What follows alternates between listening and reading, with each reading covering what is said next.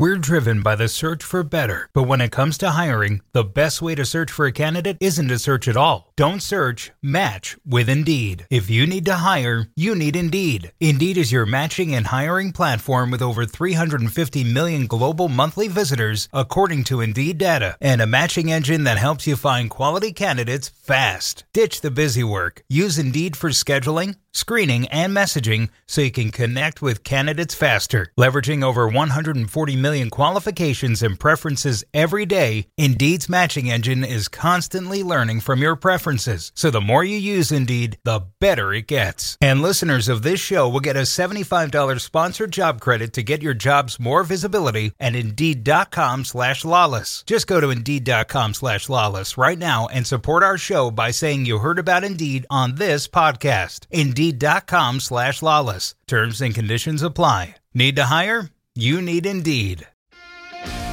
Hello, Sunshine. I'm Alexi Lawless, and welcome to the State of the Union podcast, where we look at the beautiful game on and off the field through the lens of red, white, and blue-colored glasses. This episode, we'll be talking, well, the transfer deadline madness that is upon us, leads, the great American novel, MLS season pass, Brazilian coaches, weddings, and so much more. But first, joining me, as always, my friend, my colleague, and my guiding light, David Mossy, a soccer savant and a Fox soccer researcher and writer extraordinaire. Mossy, how are you doing on this? Well, we're recording Wednesday, February 1st in the year 2023. I am doing well. We should note producer Sean Sullivan is not here. He has been called into jury duty. It's unclear whether he'll be selected for a case. I might be in the minority here, but I'm hoping he is selected and it's like an O.J. Simpson year-long murder trial.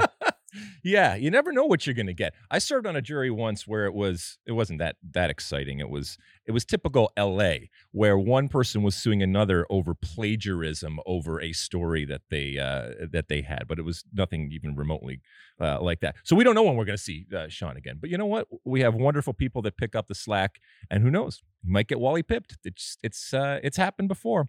Have you watched anything? Anything interesting going on? Not really. The only thing I've watched since our last pod is this David Letterman interview with the president of Ukraine, Zelensky, which is on Netflix, which I found actually quite fascinating. Really? Yep. You liked it. I have not watched that. Now, but what I think we should say that today, relative to watching things, because this is always a hot topic when it comes to streaming and everything, today is the first day that you are able to purchase the new Apple MLS fare, okay? The season pass, MLS season pass on Apple TV over there. And, you know, we've talked about this on numerous pods here. So I went through the whole thing and navigated through to purchase it. Now, because I'm already a subscriber to Apple TV, I get it for less, and it cost me $79. Now, that's neither here nor there. In terms of me telling this story, I was much more interested in how it was going to appear. When you go on the site, it wasn't, I'll be honest, I was a little disappointed in that it wasn't boom, because this is a huge thing for Apple. This is unprecedented in terms of what they are doing, and kind of, you know, like Apple does from a technological perspective, something completely different, and pushing the envelope for what they are doing relative to live sports and getting into it. Maybe this is, you know, that test going forward for some bigger things, and it probably is. But I would have kind of liked to have seen it right front and center. I had to look a little bit, and eventually you can find something up there. The signing up for it was very, very easy, especially since I'm already a subscriber.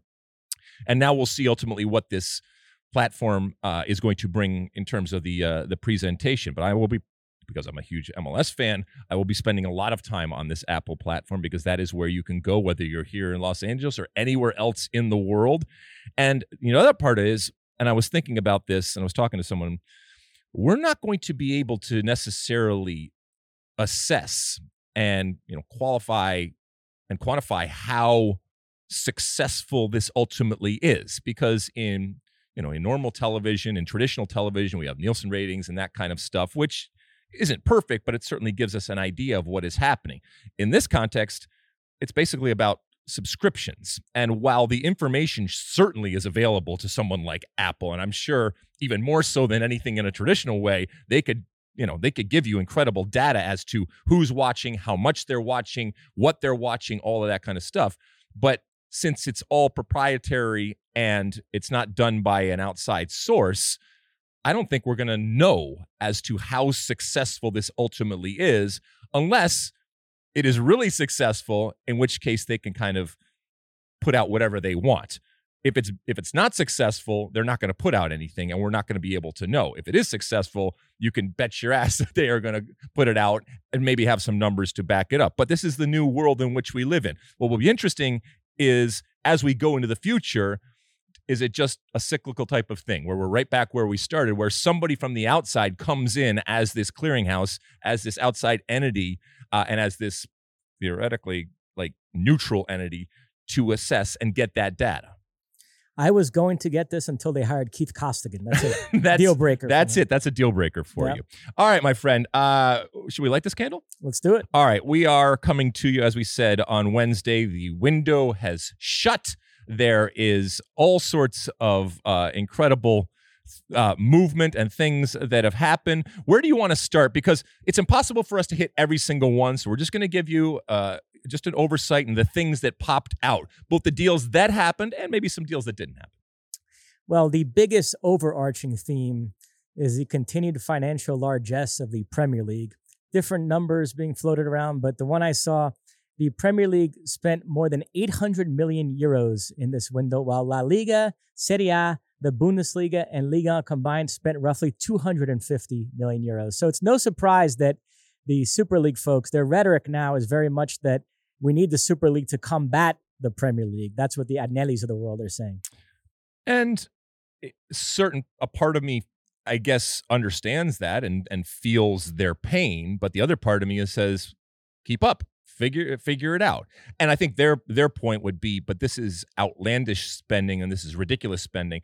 Now, keep in mind, the financial fair play, what it was on paper and what it was in theory, in practice has worked out very, very differently. And we've seen, and this happens in all industries, you try to find loopholes. It happens, in taxes and business and all that kind of stuff. You try to find loopholes to your advantage. Not illegal, not against the laws, maybe at times against the spirit of the law, but you try to find ways to gain an advantage until those loopholes are closed. So for example, amortizing things over year after year after year of the spend that you have as opposed to the money that you ultimately make, it can make it make you look a whole lot better. But all of that doesn't mean anything relative to what you are talking about, which ultimately is that when it comes to spending, it's not as if they're just a little bit ahead. They are light years ahead when it comes to what England spends.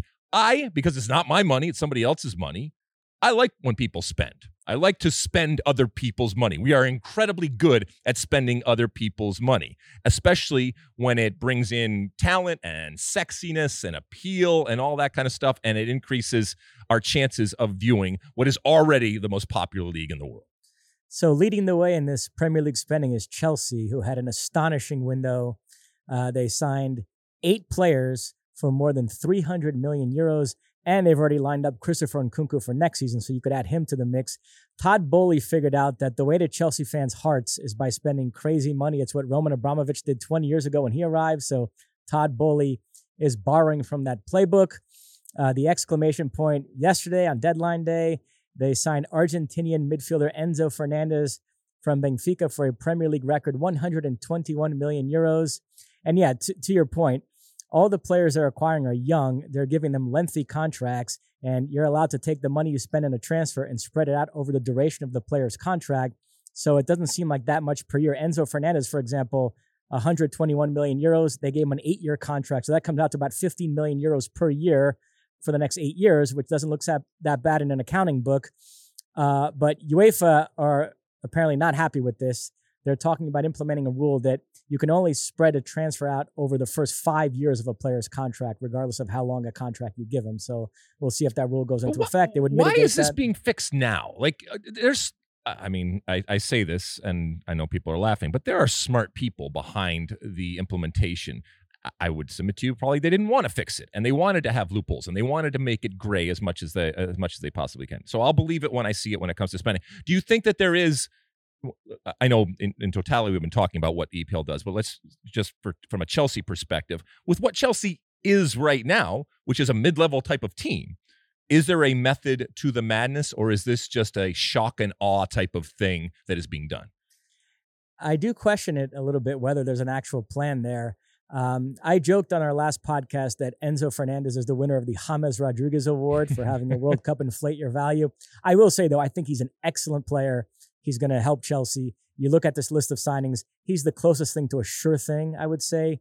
Then Mihailo Mudryk, very talented as well, showed some real flashes in his debut at Anfield. And then Kuku, who's arriving next season, is a player I love. But Chelsea do have this horrible track record in recent years of getting the most out of attacking players, so we'll see with those two.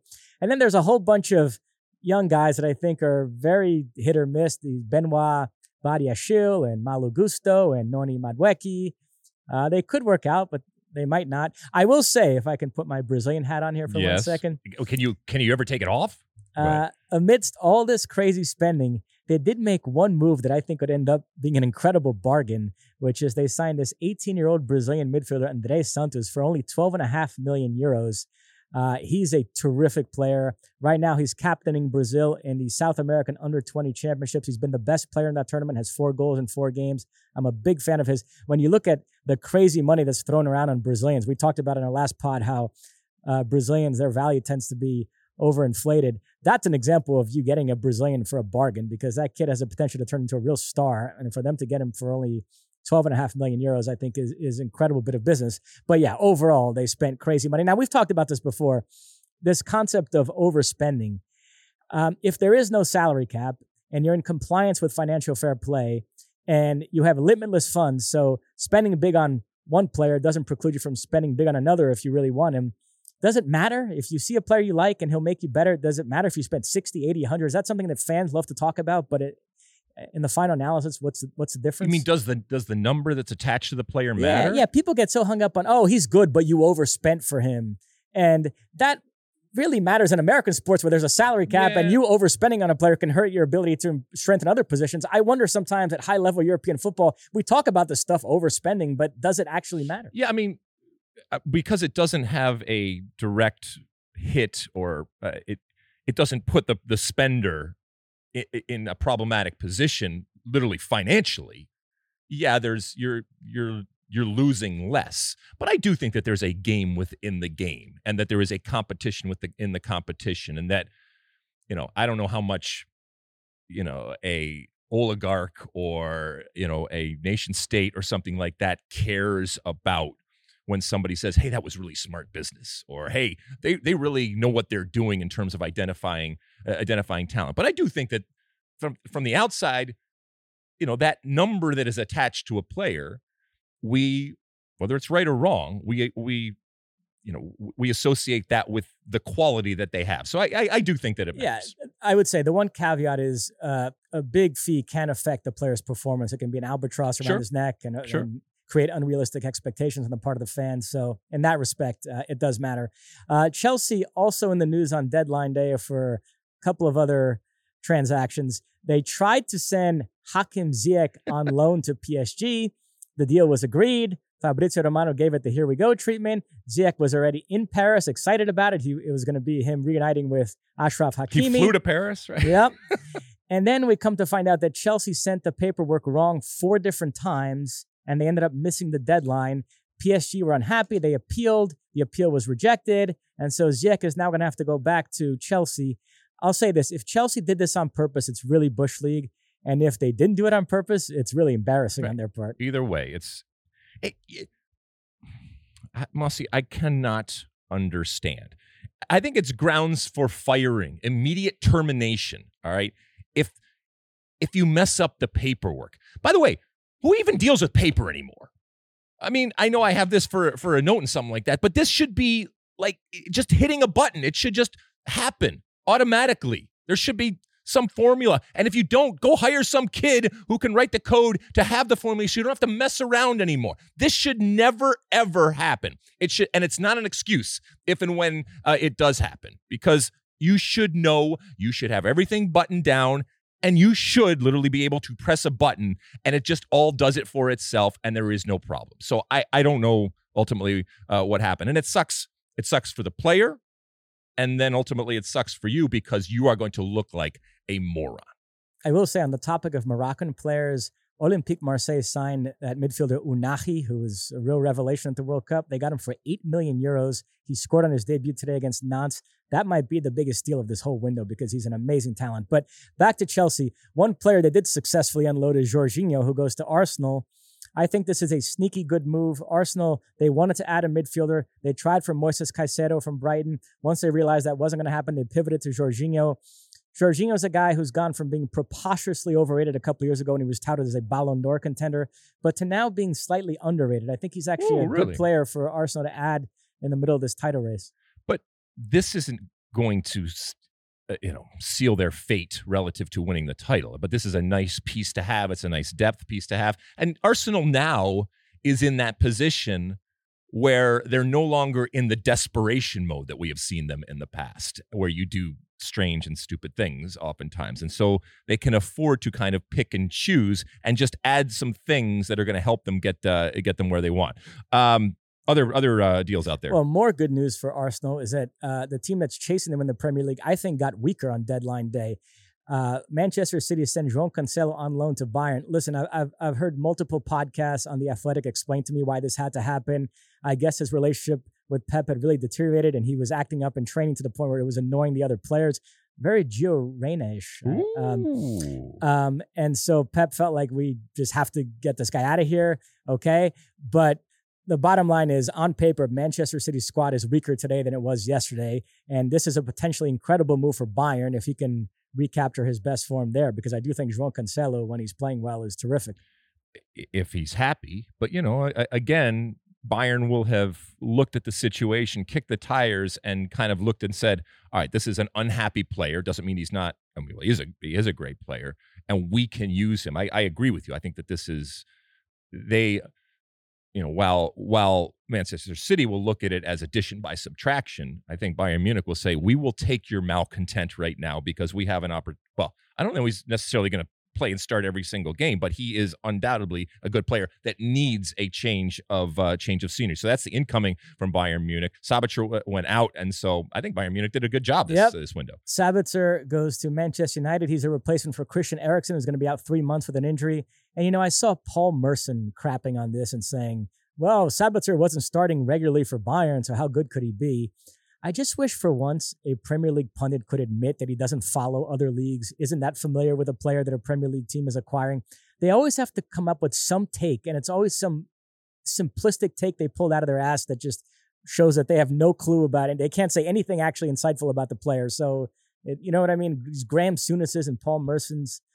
So that was this window's edition of an ignorant Premier League pundit's take on it. I like Sabitzer. He would start at most places around the world. I mean, absolutely. Not starting at Bayern Munich, okay, does not make you an average player or a mediocre player. And by the way, this isn't some obscure player coming from some obscure team, okay? I mean, I get it. It's impossible, unless you're a savant like yourself, to be able to follow every single team and know every single player out there. But this is, like I said, this is not just some just any player. And so I think it's a good signing. And from a Manchester United perspective, again, it goes back to kind of, they're not where Arsenal is, okay? But this is a much more low-key, almost strategic, dare I say strategic, when it comes to Manchester United type of signing for them. We mentioned Manchester City sent João Cancelo on loan to Bayern. There were reports on Monday that they were going to go after Anthony Robinson as his replacement. Nothing came of it. Some people think maybe in the summer they will, but that was an interesting 24 hours there where U.S. fans thought that was an actual possibility that Anthony Robinson was going to go to Manchester City. You know what? So I like the, I love all the rumors and I love all the speculation, whether it happens or not. I mean, sometimes the deals that don't happen are even more interesting than the ones that do. You mentioned Hakim Ziyech, then that one that fell through. Julian Araujo from the LA Galaxy. I know you're going to get to that because that's craziness. But this is kind of what we want. I mean, strange ones like the Matt Doherty situation going from Spurs to Atletico Madrid. So it hit on a couple of those. But I love all this weird stuff that's going on in the West. And again, a lot of it comes down to desperation, and we got to make a move, and we either literally need something in order to do well, or we need to put that message out that we are spending and we are doing something to make us better. Yeah, the Araujo one is incredible. So Barcelona attempted to acquire him from the Galaxy. And this is the Los Angeles Galaxy of Major League Soccer, right? Correct. Okay. Araujo, who's played for the U.S., but ultimately chose to represent Mexico internationally. And from what you read, the paperwork was 18 seconds late. So Barcelona are appealing to FIFA. As of this taping, Wednesday afternoon, I have not heard one way or the other whether they're going to get him. Well, I've already told you what should happen if you mess up the paperwork. Grounds for termination immediately. I feel sorry for guys like Araujo and Ziyech, but again, you wonder with these clubs, why do you wait until the very last minute? You had 30 days to figure out your transfer. There's got to be something else going on, okay? And, there was all sorts of talk about, did they even know that this transfer was happening? And was Barcelona really into it? And, oh, my goodness. One last move I want to talk about that happened within CONCACAF.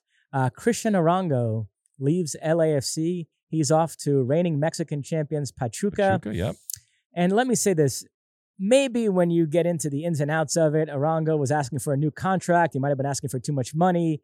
And it might be a justifiable decision on LAFC's part. But I still come away with this inescapable feeling that Cristian Arango was never fully appreciated in MLS. You're talking about a South American striker in his mid-20s who showed up and from day one performed. He scored the second most goals in the league during his time in MLS, second only to Hani Mukhtar. He helped LAFC last season win a Supporters Shield and MLS Cup. And there was always a sense that they were quite willing to unload him if the right offer came along. It was very strange. It was very strange. Absolutely the Rodney Dangerfield of recent years of MLS. And so I wish him well. And LAFC loses, like you said, a consistent goal scorer. I will finish up on this one because I just wanted to mention it. It has to do with CONCACAF. Keylor Navas, the great Keylor Navas, arguably the best CONCACAF player in history, finds his way to England from PSG to Nottingham Forest. I think that's a sneaky good pickup. He's still in his 30s and still a wonderful goalkeeper. They have some injury problems when it comes to the goalkeeping at Forest. They give up a lot of goals over there at Forest, so he might immediately be tested, and this might be an interesting move for him. I totally agree. I think you talk about Rodney Dangerfield for Arango. Keylor Navas is the ultimate Rodney, the most underrated player in world football in the last 10 years, the way he was treated at both Real Madrid and PSG. So Forest, who have made a zillion moves here, did not get Brenner, by the way. We teased that on our last pod. That didn't materialize. So Brenner's still in MLS. But congratulations, by the way, to the great Matt Doherty for moving from Spurs to Atletico Madrid. Yeah, you mentioned that. Tottenham wanted to loan him, and then they came to realize that they had exceeded the loan limit, so it couldn't be a loan, so they just rescinded his contract, and he goes to... This should not be again, I remember I told that story about I went out to the national team, the U.S. men's national team, and there were like 40 people in red sweatshirts. Like the staff completely outnumbered the actual amount of players. In the modern day game, the amount of people that you have focused, whose only job is to focus on what is going on in terms of the product on the field and obviously how to get that product on the field. This should never happen. These types of things should never, ever happen. These clubs have enough people. They have enough technology. They have enough wherewithal. I guess they have enough smarts where somebody should be there manning the station. It should never happen the way that it unfortunately consistently happens window after window after window.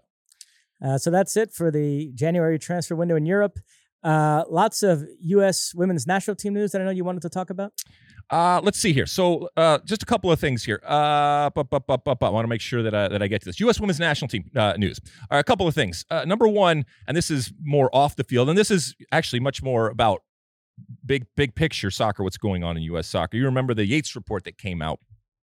And, it was a year-long type of deep dive into what was going on and some of the real problems, structural problems and systemic problems that the game has. They released a report, and the follow-up, which was actually led by our friend Danielle Slayton, has come back with recommendations as to what should happen going forward. And I just want to make sure that I have this right. Okay, here we go. So a couple of the different things. Now, these are recommendations. It still has to go to a vote. But I think that this made enough waves and is important enough where these types of things, although they're recommendations, I think they're going to be implemented. Now, how they are implemented is important. But ultimately, at the core and at the root of all of this is about making sure that players are safer, making sure that players are in a better position and a safer position than they have been in the past, and rectifying some of those things. So different stuff like changes to the professional league standards, which is in the United States Soccer Federation. These are standards that every league has to adhere to relative to how they are sanctioned, and including each league and each of its members clubs appointing a player safety officer, prohibition on the use of non-disclosure and non-disparagement agreements, requirement all leagues report all allegations. Some of this seems like just very simple and no-brainer type of stuff. But unfortunately, it has to be put down, and more importantly, it has to be accepted and implemented going forward. And a provision that U.S. Soccer would to place leagues and teams on probation and levy fines coming from U.S. Soccer. So I think that all of this will be adopted and approved. But then in the actual day-to-day implementation of this program, that's where it really has to count. And that's where that protection has to come. Otherwise, a year from now, 2 years from now, we'll be right back and we'll have another report. It'll have a different name in front of it that will say, hey, these are the problems that need to be fixed. And if we have these types of problems and we recognize them and we don't fix them, then that's on us. So, hopefully that gets done. So I wanted to mention that. The great Sam Mewis, not good news when it comes to her. She is out with a long-term injury when it comes to the knee. We don't know when we are going to see her. Certainly she's going to be gone for this year, and obviously the women's national team when it comes to the World Cup coming up this summer. Speaking of the World Cup coming up this summer, the She Believes Cup is coming up. That's another preparation. We mentioned that, and the importance of the roster. A lot of the usual suspects out there. And again, why is this important? Megan Rapinoe back in the fold. So that's a return. Rose Lavelle continues on. These types of players, Trinity Rodman, Midge Purse, those types of players. So the young and up-and-coming players are now being involved with the older players. Crystal Dunn's there, Becky Sauerbrunn, so the usual suspects. And again, it gets closer and closer to the World Cup. So these roster drops are important because Zlatko Andonovski has to decide and figure out what that 23 players are going to look like come that World Cup this summer.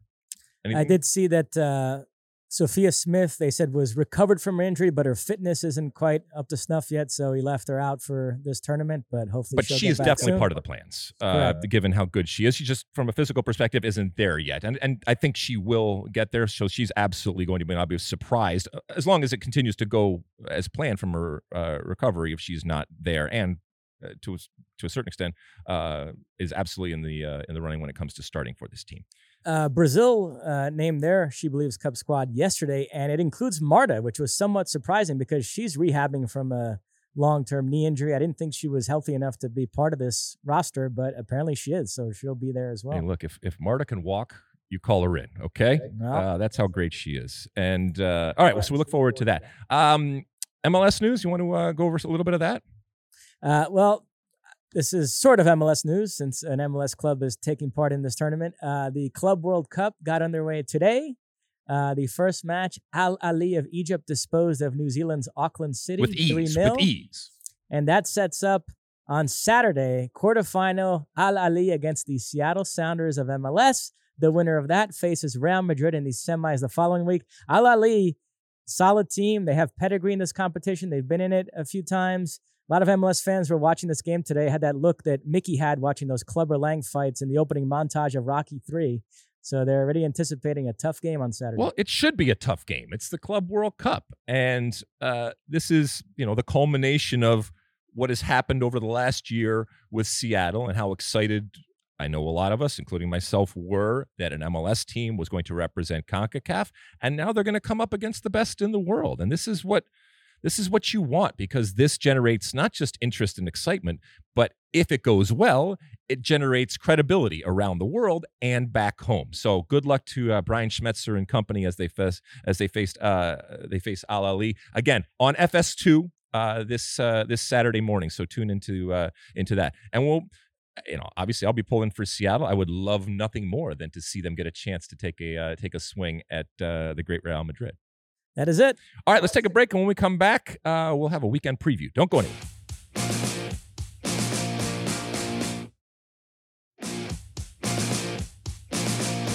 All right, welcome back. All right, let's take a little look around Europe in terms of a preview this weekend. Mossy, lots of stuff happening. Where do you want to start? Over there in the that EPL thing? Let's start in England. The League Cup final is set. Yesterday, Newcastle 2-1 winners over Southampton to complete a 3-1 aggregate triumph. And then today, Manchester United 2-0 winners over Nottingham Forest to complete a 5-0 aggregate triumph. So that sets up Newcastle, Manchester United, February 26th at Wembley. Bruno Guimaraes sent off yesterday late in the match. He got a straight red card. That means a 3-game suspension, but that carries over to the Premier League. So he'll serve that in Newcastle's next 3 league games. That hurts their top 4 ambitions, but he will be back. How is that fair? What do you mean? It carries over? Any domestic competition you play, red cards carry over in England. So he'll be eligible for the League Cup final February 26th, which is a tasty game on Newcastle against Manchester United. I love it. Any games you're looking forward to this weekend? Yes, in the Premier League, Arsenal away to Everton.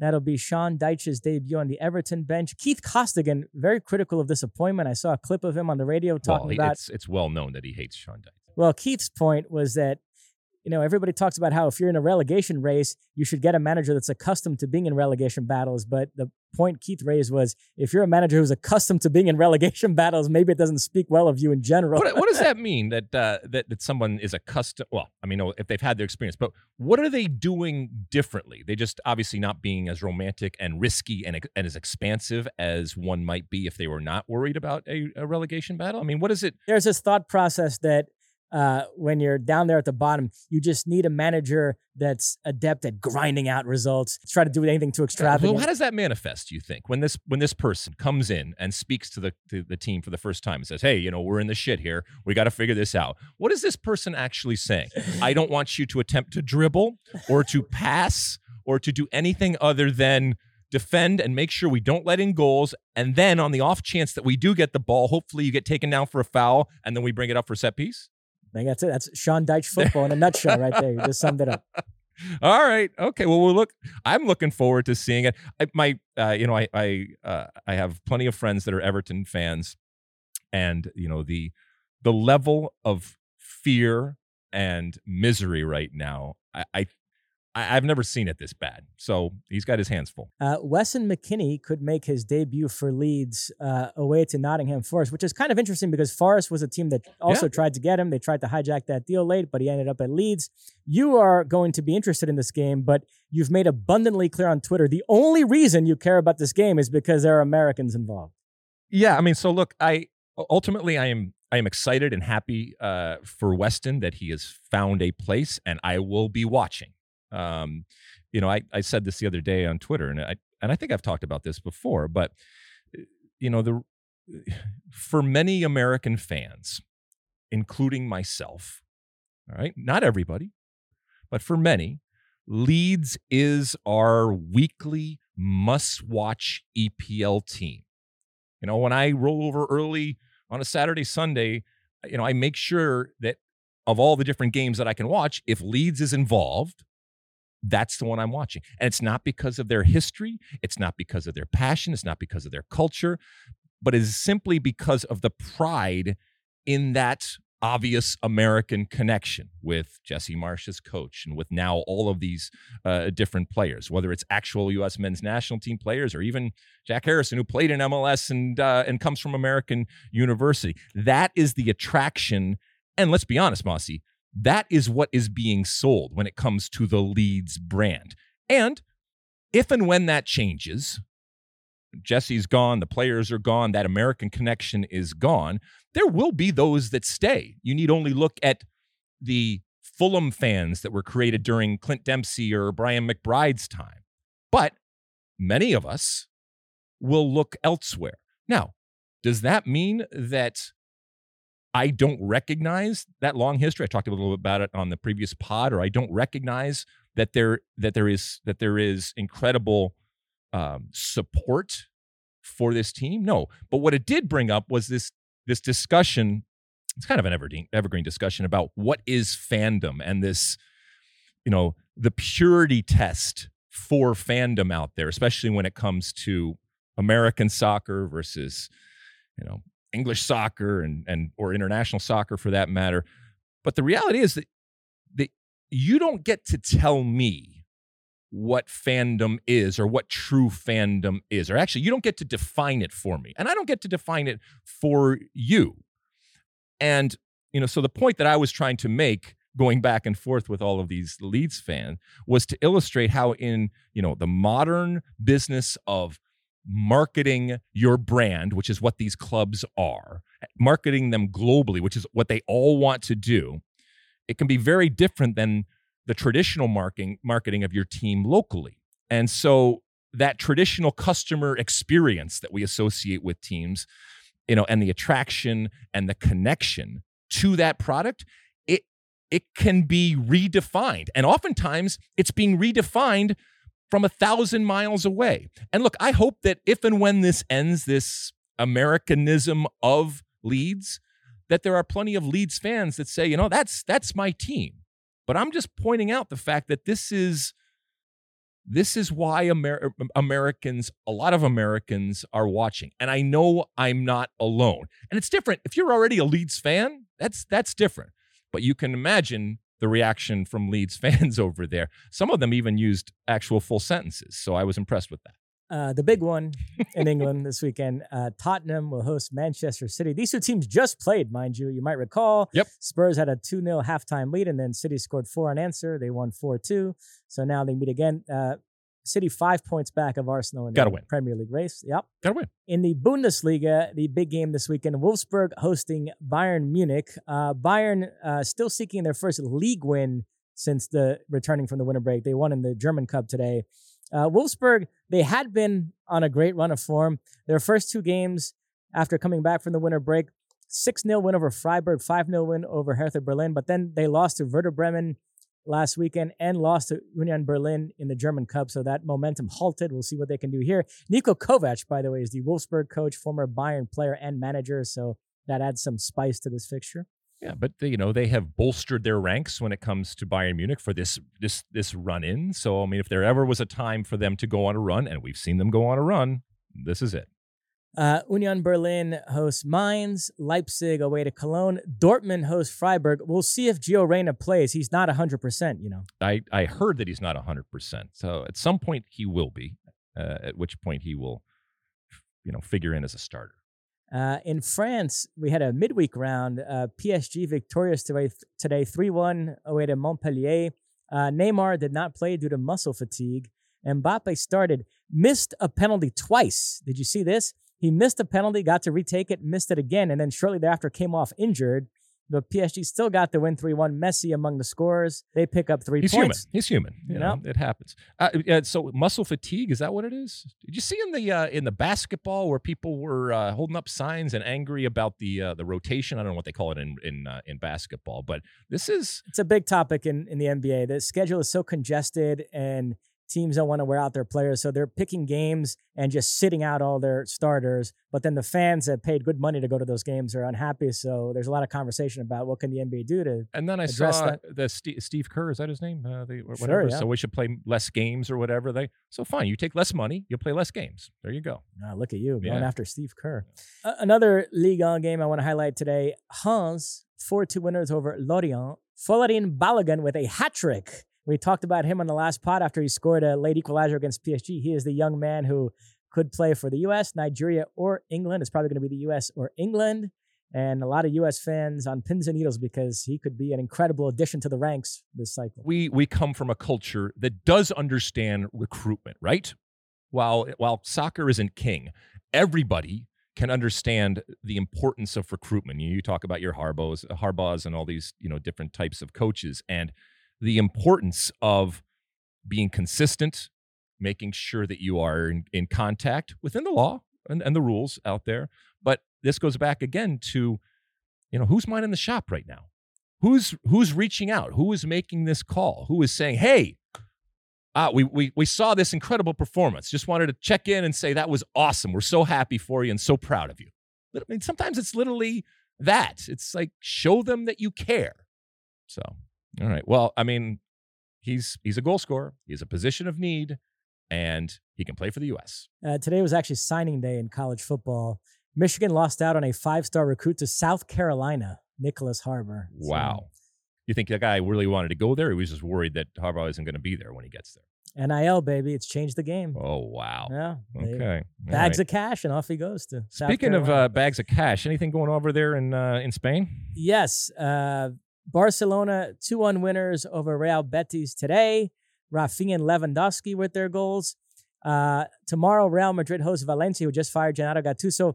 Remember, these were the 4 teams that played in the Spanish Super Cup in Saudi Arabia, so they missed the La Liga round for that, so this is making up those games. Real Madrid will take the field tomorrow, 8 points back of Barcelona live standings. They should beat Valencia, but it's a little bit of pressure to do so. They can't slip up. You got to keep it close. And then even then, it might not work. All right. And then at the weekend, Barcelona home to Sevilla, Real Madrid away to Stu Holden to Mallorca. Oh, good luck, Stu. I mean, by the end of this week, Real Madrid should definitely have 6 points, but the problem is they need Barcelona to slip up. Yep. And finally, in Italy, the big one is the Milan derby, Inter against AC Milan. Now, mind you, with Napoli running away with the title, the intrigue in Serie A now is top 4. Inter currently in second. AC Milan has flipped to 5th.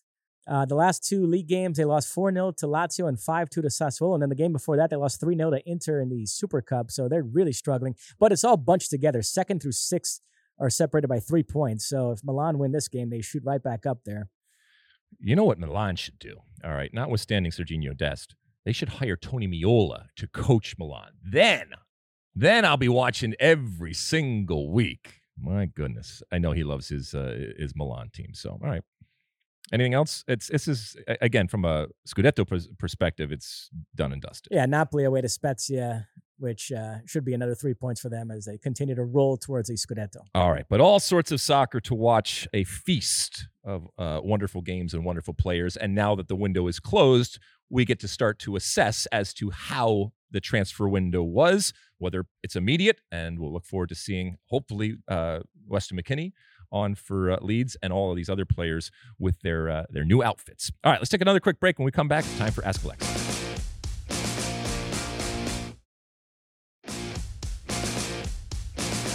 All right, welcome back, and it's time for Ask Alexi, that point in the show where you send in some questions. You can do it online and use that hashtag Ask Alexi on all the different social media platforms. And keep in mind, our handle is SOTU with Alexi, or you can call in to our State of the Union podcast hotline, which is 657-549-2297, 657-549-2297. What do we have this week, Mossy? We have a couple of voicemails. Let's hear the first one right now. This is Alex Goldstein out of Austin, Texas. And my question is for my fellow Brazilian, David Mossi, hashtag Pergunta Mossi. My question for you, Mossi, is who are you expecting to be the next coach for the Brazilian national team? And what are your expectations for this new coach, if Brazil does happen to perhaps maybe get a European coach? Thanks a lot. You guys are the best. Obrigado, Mossi. Abraço. All right. Obrigado.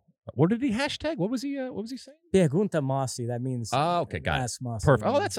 That's wonderful. All right, cool. All right, so listen, take it, my friend. What do you have? What are your thoughts? Yeah, somebody tweeted at us this week about the fact that no foreign manager has ever won a Men's World Cup. And I said, to be fair, the elite nations that realistically have the players to win a World Cup have rarely, if ever, gone the foreign manager route. Mm-hmm. But we could have an interesting test case because Brazil, there's a decent chance, is going to hire a foreign manager. Yeah, this is an interesting development. In the past, national sensibilities were such that Brazil would never consider hiring a foreign manager. We're Brazil. We don't have to go that route. But it's now been 20 years without a World Cup. There's a sense that Brazilian managers have fallen behind the top managers of the rest of the world. And there's been more and more foreign managers in the Brazilian league in recent years, which have kind of laid the groundwork for greater acceptance of the idea of foreign managers in general. And so the climate feels right now where there's a growing sentiment that Brazil needs to hire a foreign manager. Now, they're aiming high. You're hearing names like Zidane and Pep and Ancelotti, and I find all those to be highly unrealistic. The one guy I've heard that actually seems to be interested is Luis Enrique, who just left Spain. I don't know if that would be a great fit, but nevertheless, that seems like a guy that they might go after. Ronaldo is serving as an intermediary, played with Luis Enrique at Barcelona, knows him. What's probably going to end up happening is they're going to strike out with all these big-name foreign guys and then have to circle back to a Brazilian guy. The one name which is interesting is Palmeiras have a foreign coach, a Portuguese guy named Abel Ferreira. And so he represents kind of a middle ground because, yes, he's foreign, but he's been coaching in the Brazilian league to great success, very familiar with Brazilian domestic football. He seems more palatable even to the more nationalistic pundits in Brazil. So they could go for him. Like a Jurgen Klinsmann.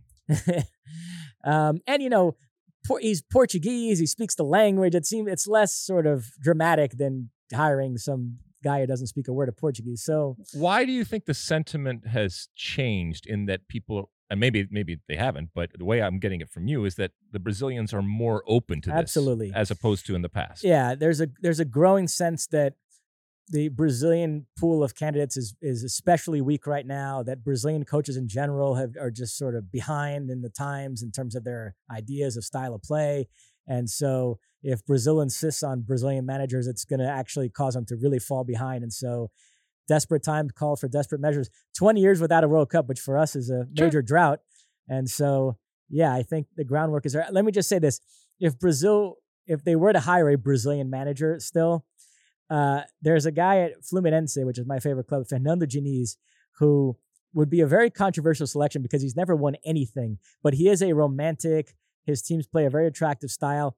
And I'd be curious to pair his ideas with the quality of player you have in the national team, which is much higher than what you have at any Brazilian club.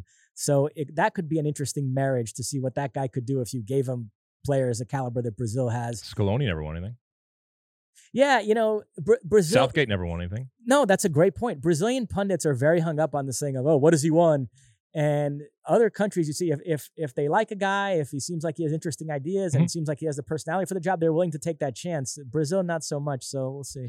You mentioned Luis Enrique, and when people ask me, who would you be okay with? Who would you like to see?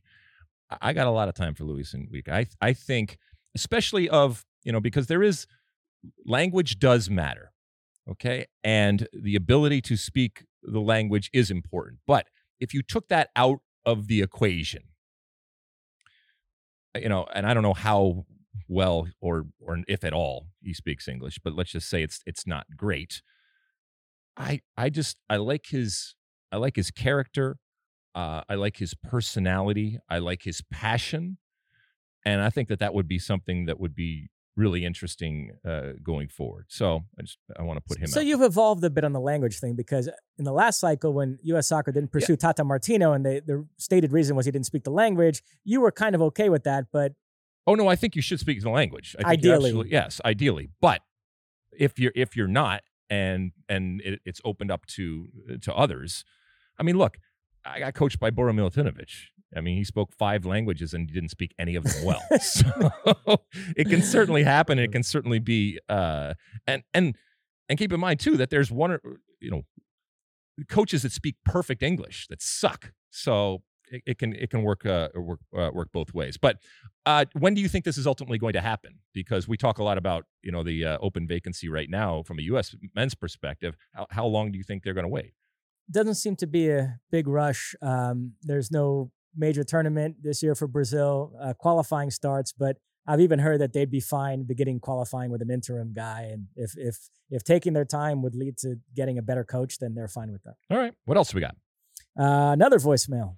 Hey, Alexi and Mossy. This is John from Richmond. I'm calling in response to the other week when you were talking about a lot of the criticism you receive on a regular basis because of your personality and such.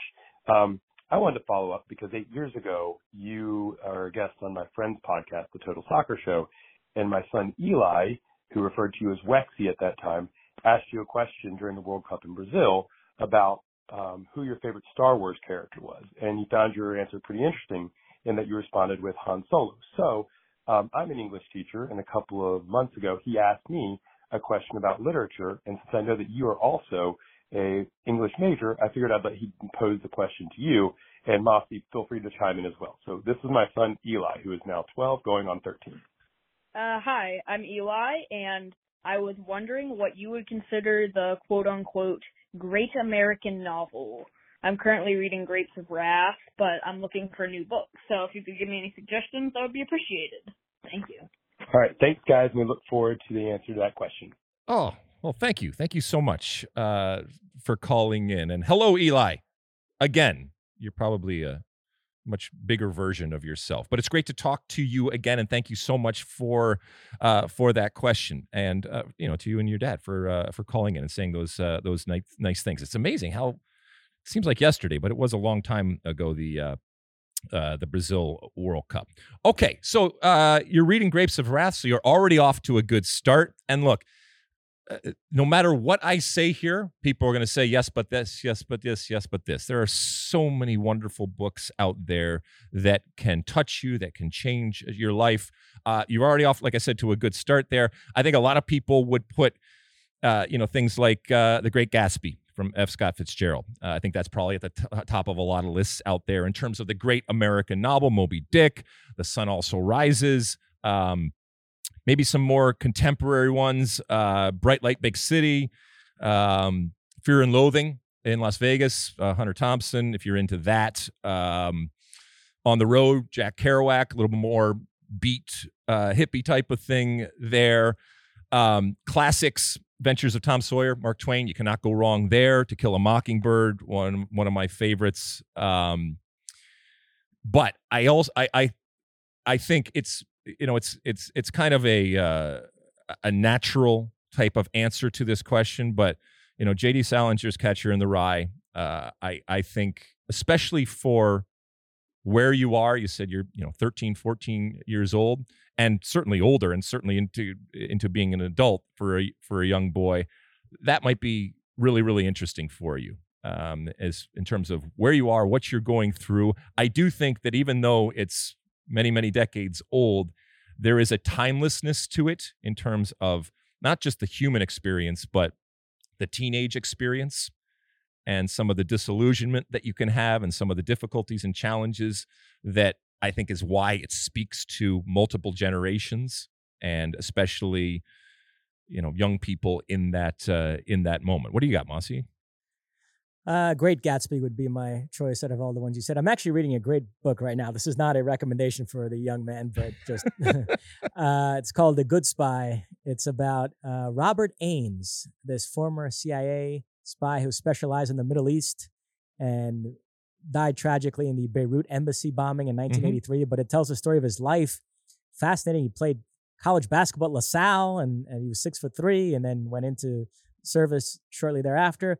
And just the life for a family like that, to constantly be on the move, different Middle Eastern countries. They had kids, and just it's fascinating to see what that life is of being a CIA spy in various different Middle Eastern countries. So about halfway through, I'm actually quite enjoying it.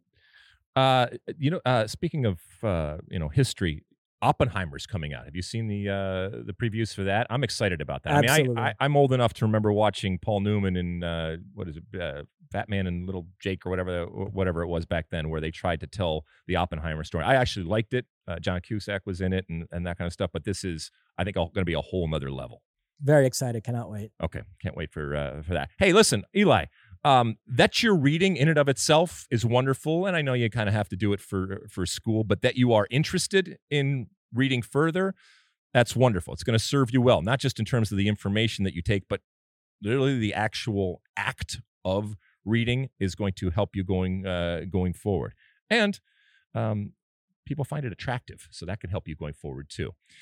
Anything else here, Mossy, when it comes to Ask Alexi? One quick note, a colleague of ours, Roman Portnoy, just walked by the studio and made eye contact with me. He is a big Chelsea fan. He had this huge smile on his face, and he gave me this look of like, yeah, you like it, right? And I know it's referring to Chelsea's transfer spending and activity. All right. Chelsea fans feeling pretty good about themselves. They're feeling pretty pretty good right now because they spent a lot of money. All right, we'll take another quick break. When we come back, it's time for my one for the road.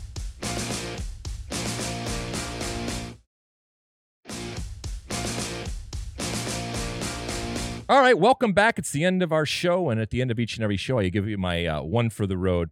Mossy, this Friday, I'm getting on a plane, and I'm heading to the great state of Utah and the great city of Salt Lake City. You might be saying to yourself, why, Mossy? Are you saying to yourself, why? I am. I will tell you right now.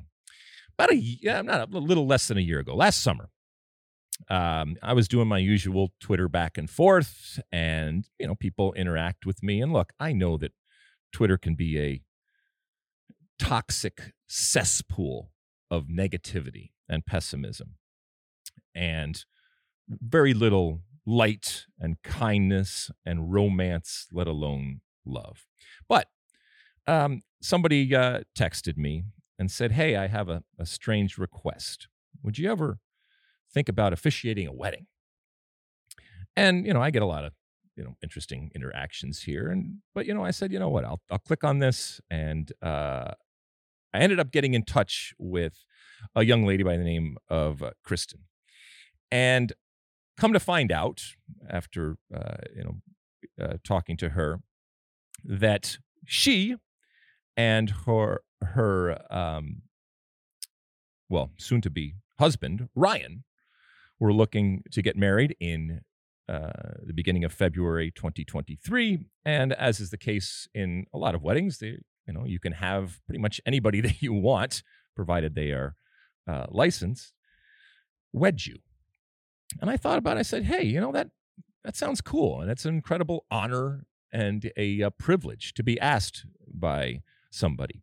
And Kristen explained that, she, and in particular, her fiance, Ryan, are huge soccer fans, Real Salt Lake and soccer in general. She even, had some pictures of me over the years with Ryan.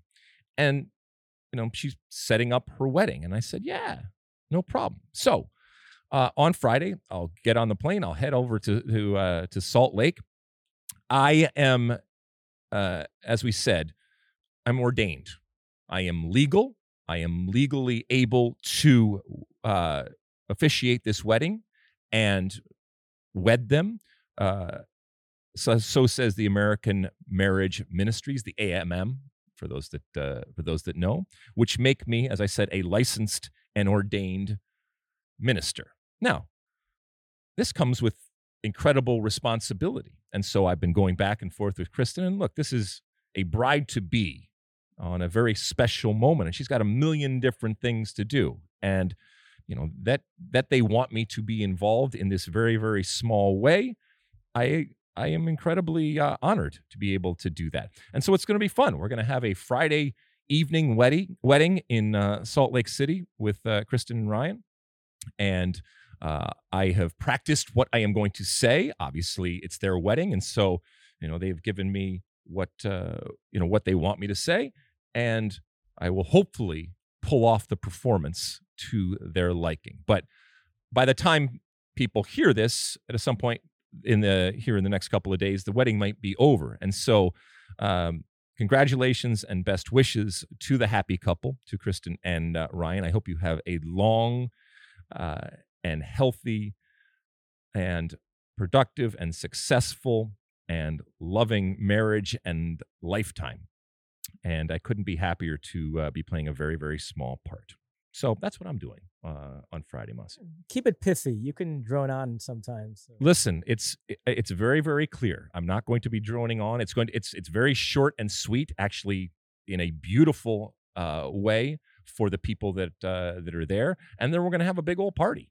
And hopefully they'll let me stick around. Is this essentially a trial for Kat Donnelly's wedding? Because if you do well here, that's a real possibility. That wedding is like the social event of the year. Listen, I understand that, and I would never be so bold. Okay, and again, I have been around brides and grooms, and there's a lot of stress, and there's a lot of planning, and I want to make sure that my little part is not any of those things. That my little part is taken care of. They know exactly what they're going to get. It's going to be something that they have, in this case, written and it is what they want. And I am just here to give them exactly what they need. But if there's others out there, I'm available. Sounds good. All right, my friend. Well, listen, this is the first of 2 parts here. So next week, I will have the pictures. I will have the stories of this trip over to Salt Lake. So I will make sure that we bring those and kind of pay off this ultimately story. So that is, that's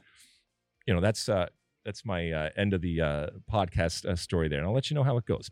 Anything before we go, Mossy? That's it. All right. Thank you so much to everybody for, your continued reviewing and downloading and subscribing and all the different things that you do as we crank out the State of the Union podcast.